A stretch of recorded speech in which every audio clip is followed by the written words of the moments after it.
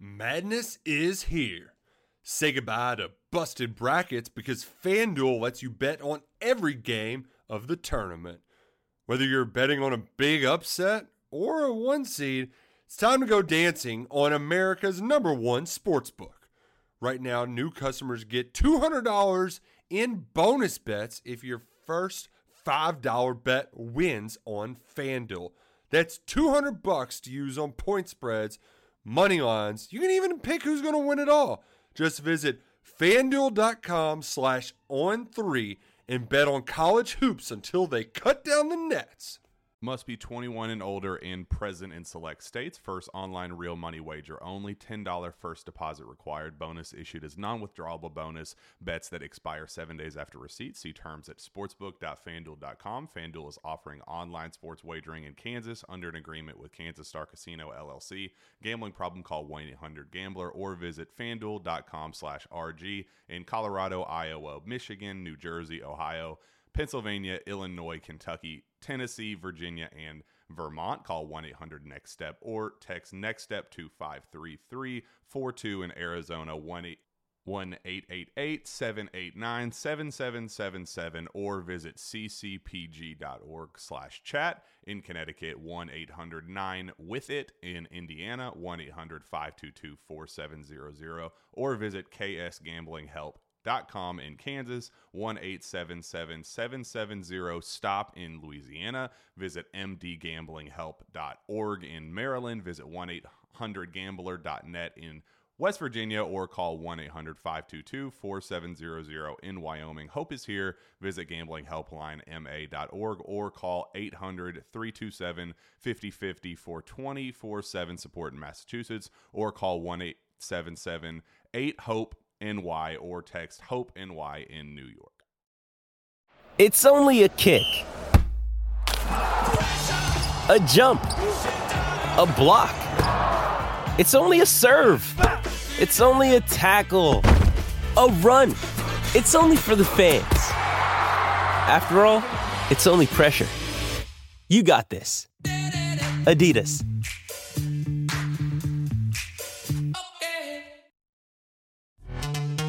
This episode is brought to you by Pepsi Wild Cherry. Pepsi Wild Cherry is bursting with delicious cherry flavor and a sweet, crisp taste that gives you more to go wild for. Getting wild may look different these days, but whether it's opting for a solo Friday binge watch or a big night out, everyone can indulge in their wild side with Pepsi Wild Cherry. Also available in Zero Sugar. So grab a Pepsi Wild Cherry and get wild. Welcome back to another episode of the Wolverine.com podcast. Here, I am Anthony Broom, joined today by former Michigan tight end and now emerging broadcaster Jake Butt. Jake, welcome back to the show. I like that. It's got a good ring to it, Anthony. Well, let's start with emerging broadcaster, analyst, broadcaster, speaker of football. Well, let's start with that then. Last time we spoke to you, you were kind of, it was around the time of Michigan was in the college football playoff, had just won the Big Ten, bouncing around podcast to podcast, doing your thing. Fast forward to today, you just called a football game on Big Ten Network over the weekend. So talk to us about what that was like and how that opportunity came to be. They had reached out to me. It had been super fluid with the Big Ten Network in terms of what an opportunity might look like. Also been talking to other networks. But they reached out and said, hey, you want to do color for the spring game, analyst for the spring game? At first, I was like, I don't know, man. I don't know. It's a skill. Like being an analyst is a very, very hard thing to do. You've seen some guys try and fail. At the NFL level, it was pretty obvious. Some guys that stepped up to bat. So I commend them for the courage because it really, really was hard, but it felt really natural to me last week and still got a lot of room to improve. But for the first game, I was pretty proud of how it sounded and going back and watching my film. Went really well. Got a lot of great feedback from the fans and felt there was timely, facts and color that was added throughout the game. So I think we can really run this thing up and the sky's the limit the way I see it.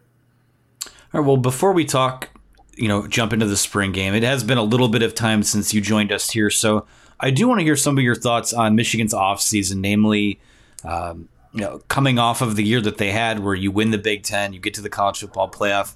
For a lot of programs, that's momentum, right? That is something to build off of. And it is still that, but there was the stuff with Harbaugh in the NFL. There was, some coaching staff changes. So just talk to me a little bit about the totality of Michigan's offseason so far from your perspective.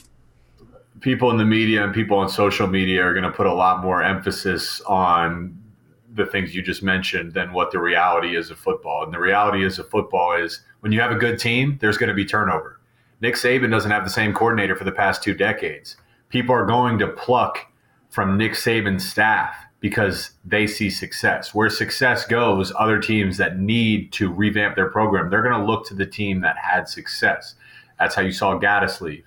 I think McDonald was leaving anyways. He wanted to get back to the NFL to not have to deal with some of the implications of what college has become from a recruiting standpoint. So this was expected. Harbaugh, he's earned the right to explore what's best for him in his coaching career. Okay, some of this was expected. It shouldn't come as a surprise for anybody, but the fact of the matter is you're not allowed to have your feelings hurt in football. This is you're getting these guys, these coaches, now the players, guys are getting paid a lot of money to do your job. So don't let your feelings get hurt and let it get in the way of going out there and doing your job. Now, that is going to present its own challenges because you do have 2 first-time play callers on offense. And that's going to be a challenge for them to get in the rhythm. I think the early part of the season schedule next year, the out-of-conference, should be a good ramp-up for them to get in a good rhythm. But I'm confident in their abilities. But fact of the matter is you return the majority of your offense. You should feel really good offensively about what this offense can achieve. Defensively, you lost some key pieces, but I thought, as we'll get into the spring game, I thought the defense looked pretty good, and replacing that production is probably going to look a little bit different rather than having just 2 explosive edge rushers coming off each side. How much credence do you put into the momentum between seasons? Like, for example, your 2015 season where you guys won 10 games, and at least in terms of what the national pundits thought, kind of overachieved. And that really springboarded you into a 2016 year where it was year 2 under Harbaugh. There was a ton of juice in the building. So is that a palpable thing from season to season? It matters. Yeah, it definitely matters. I think what's more important is the perspective, because leadership matters. And you have veteran guys that have been part of a very losing team going back to the COVID year when they did not look good and they did not look like Michigan football, and people were ready to uproot the program. And now you have a team last year, so they know what losing looks like and they know what winning looks like. So from a leadership standpoint, to have that perspective and to build a culture, when guys start to slip up and they start to act like a losing team in practice, those leaders can identify that and say, hey guys, listen, is this what we want? Is this the goal we really want? We're practicing losing football right now. Or to say, hey, we know the standard what winning looks like. This is what we need to emulate. So I think it's the perspective as much as it is the momentum. And I thought leadership was one of the big reasons Michigan was able to have success last year. So it's just another tool in the toolbox for those guys that are leaders on this team. Well, moving into spring football now, you were obviously in preparation for being on the call. You were in the building a bit in the lead up to the game. What were some things that you feel like you learned about this group before Saturday's spring game? Well, you got to start with what are the question marks. And the quarterback battle was the number one. We didn't really get to see too much. I did see J.J. McCarthy in practice. The kid's got mental toughness and he wants it, which if you don't have that, you don't have anything. So he's not able to throw in practice, but he still is getting the call in the huddle. And then he'll go and walk through his footwork behind. Every single play, he's doing something to get better. Defensively, how do you replace this talent? You're losing 25 sacks to the NFL. You're losing the heart of your defense and your middle linebacker and vocal leader, Josh Ross. He's gone. And then you're losing both of your safeties. So those are significant losses among some other guys that they're losing. So there's going to be some turnover. The big question is how is the defense going to look? I feel confident because of the coaching and the scheme that this defense should be in a good place.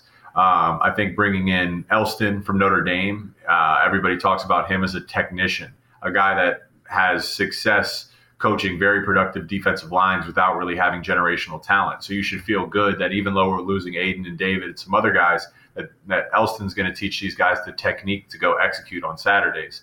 I I thought Clinkscale, what he's doing with the secondary and the way he communicates and talks to those guys, namely Mike Sainristil, and how quickly he's adapted to the position change should be highly encouraging just for that group as a whole. So it's going to be a group effort defensively.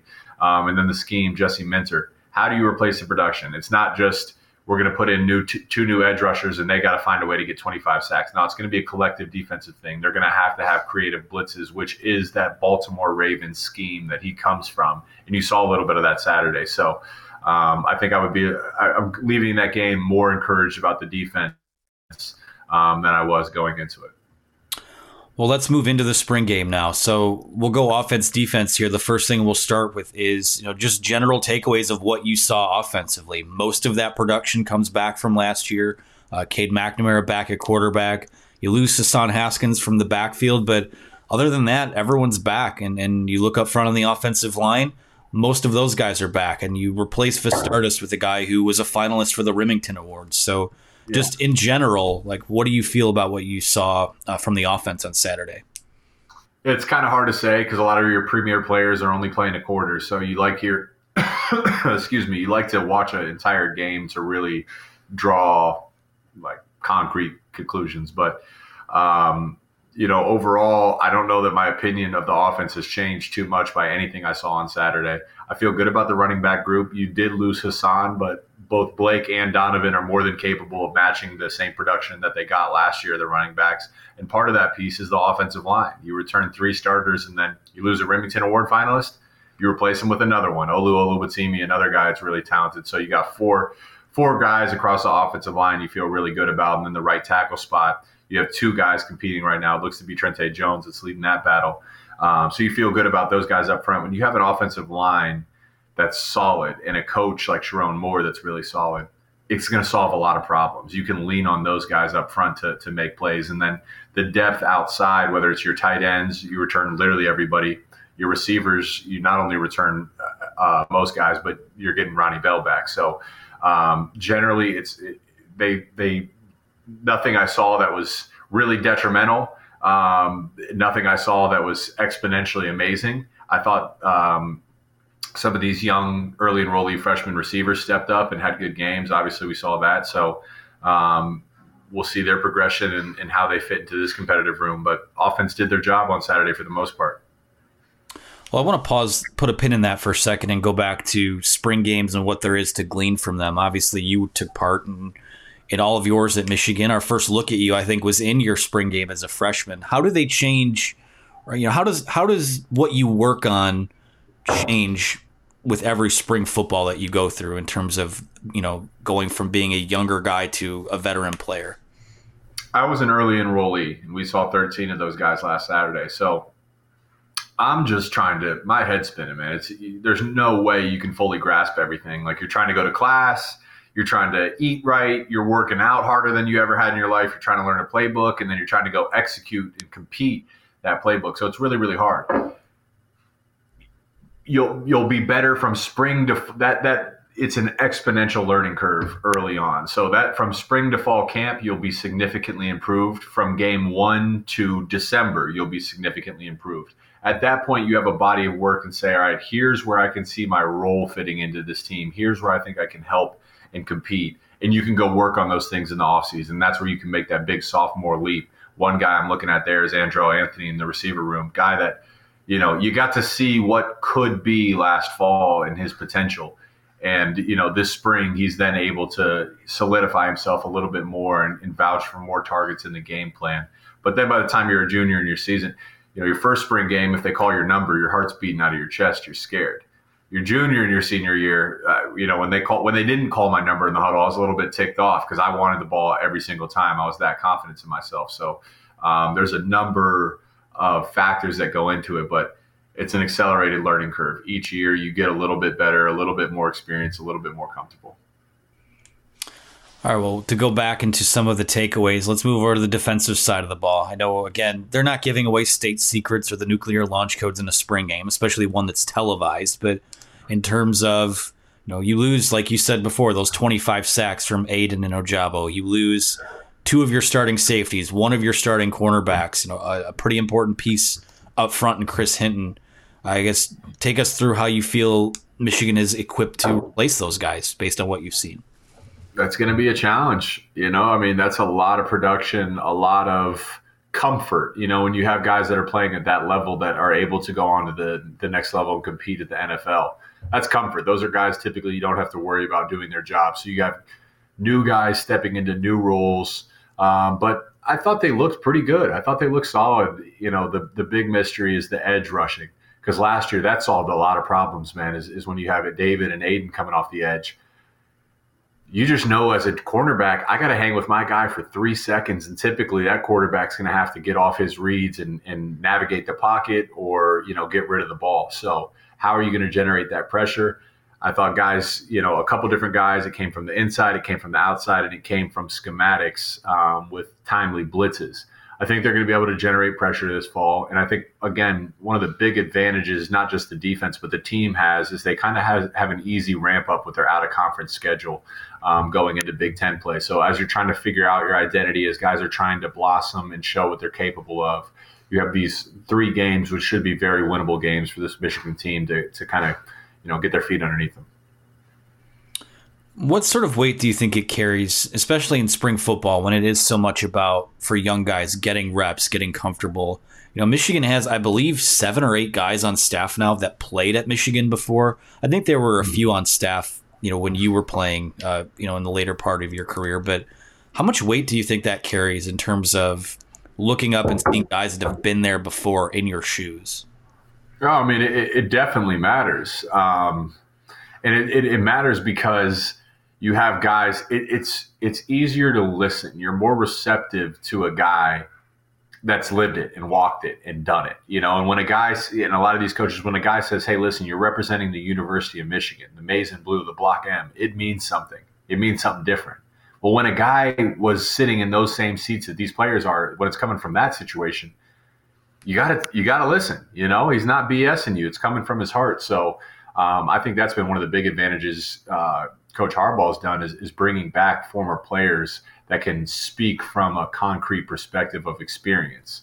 Having Denard Robinson in the building, great. Guy that was obviously, he's on the cover of the NCAA football. He's the face of NCAA football when he was here. And I know he's in the recruiting department, but to have him walking around, and you have a number, I think they said they have 1 player from every single staff going all the way back to the Bo Schembechler area. So you have guys that have lived through this changing college football that can provide very unique perspective and competitive balance too. They know what it takes to play and succeed here, and they know the reward as well when you do play and execute and succeed here. So from that perspective, it's really valuable to these players. All right, well, I'm going to give you a chance here to flex on your old position group, the tight ends. To me, I look at this group with Eric All, Luke Schoonmaker, and Joel Hodingford, and some of the young guys they have there, Lewis Hanson, Colston Loveland, Matthew Hibner. To me, I think I look at that group and it's as deep as I've ever seen it at Michigan. I mean, what are your thoughts on that group overall? Yeah, depth matters, but it's gonna be led by those 2 guys, Eric All and Luke Schoonmaker. You need two guys, especially in the system. You need 2 guys that you feel good to go out there, and those guys are like Swiss Army knives. They line up all over the field, at receiver, in the slot. They line up at fullback, on the ball, off the ball, tight end. Those guys are the anchors, and they can do everything you ask for. So they'll take the lion's share. They'll probably get 75, 80% of the snaps. But then you have, guys that can come in and really complement what Eric and Luke do so well. Joel Horningford, guy that is a former converted offensive line, so his experience in pass pro, if you need a tight end to be an extension off the line in pass pro so those other guys can get out and routes, that's extremely valuable. Those will probably be the 3 anchors. I don't know how much deeper you get into the position group unless guys get injured. So for these other younger guys, it gives them a chance to develop, learn. It's invaluable to watch, what they're doing to be successful. For some of these younger guys to say, I'm going to emulate that and try to, put this into my own game. So overall, a tight end group, got to feel really, really good about it. Obviously, I'm biased, but a good tight end should never be covered. When you know how to use your body and you have a safety that's 5'10" on you, and I understand angles and leverage and how to extend and catch the ball with my hands. If a safety's behind me, I would just tell Jake Rudock or Wilton, put the ball away from him like it's a post entry, and I'm going to box him out and extend and catch with my hands. So that, I thought those guys started making some really spectacular catches down the stretch last year, and it's really a familiar weapon and a big target for your quarterback as they're settling into the season next fall. Well, a former teammate of yours is coaching the tight ends now, and Grant Newsome. I guess talk about how you feel about him as a leader in that position, and also what is it? I'm starting to feel old. I mean, I think you and I are close to the same age, but what is it like to see guys your age start to give back to the program in that sort of capacity? How old are you? I will be 30 in November, so I think you're a little bit younger. 26. Okay. So I think Grant's about 26, but it's a mutual thing. It's Grant giving back to the program, but it's a program giving back to Grant, rightfully so. It's always it catches your eye when such a young coach is put into a position like that. Like, hey, Grant's really, really young. Is he ready? But really what you're after is wisdom, and wisdom comes from experience. What Grant went through as a player when he got injured in that Wisconsin game, I mean, there was fear Grant might lose his leg. It was that significant of an injury. And he walked off the field because he said, hey, I'm tough, man. I can't let my teammates see me struggle. I'm going to walk off the field. Don't bring the card out. Then they take him up to the hospital, and he's in the hospital for weeks on end wondering, hey, am I going to lose my leg? So for a guy like that with that level of character to come back, to help the program, and then to be rewarded to coach a tight end group, and it's a great position for him to be in, because you have such a veteran room, guys that are extremely experienced that should be able to coach themselves and should be able to lead themselves. And Grant can kind of just nudge them and guide them in the right direction and help them split the reps and stay fresh throughout the season. It's a beautiful thing. I would look at Grant to be a guy that probably climbs the coaching ladder very, very rapidly. Same as like Sharon Moore. I mean, Sharon Moore just a couple years ago was the tight end coach. Climbing the ladder, a guy they feel good about. I think Grant's going to follow in those footsteps. I would see him as a head coach one day. That's high praise. Let's go back into the team, though, here. I'm going to put you on the spot, Jake. If you had to make the call right now, what would you rank as the top 3 position groups on this roster? Maybe in no order. I mean, a lot of it's probably going to start on the offensive side of the ball because you're returning everybody. I like the offensive line, and it's part of the talent. I think they have depth too, guys that probably could and would play at other schools that aren't going to play just because there's not enough room. And then when you have Sharon Moore leading them, you're getting 5 individuals to play as one collective unit. That's why they won the Joe Moore Award last year. So you feel good about the offensive line. I'd say that's one group that definitely stands out.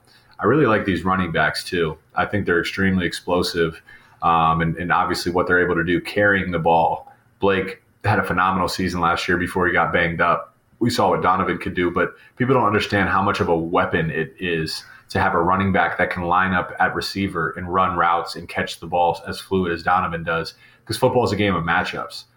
You just think typically you throw the ball to the receiver, but is a receiver on a corner as good of a matchup? Is Mike Evans against Jalen Ramsey a better matchup than Christian McCaffrey against a run-stopping linebacker?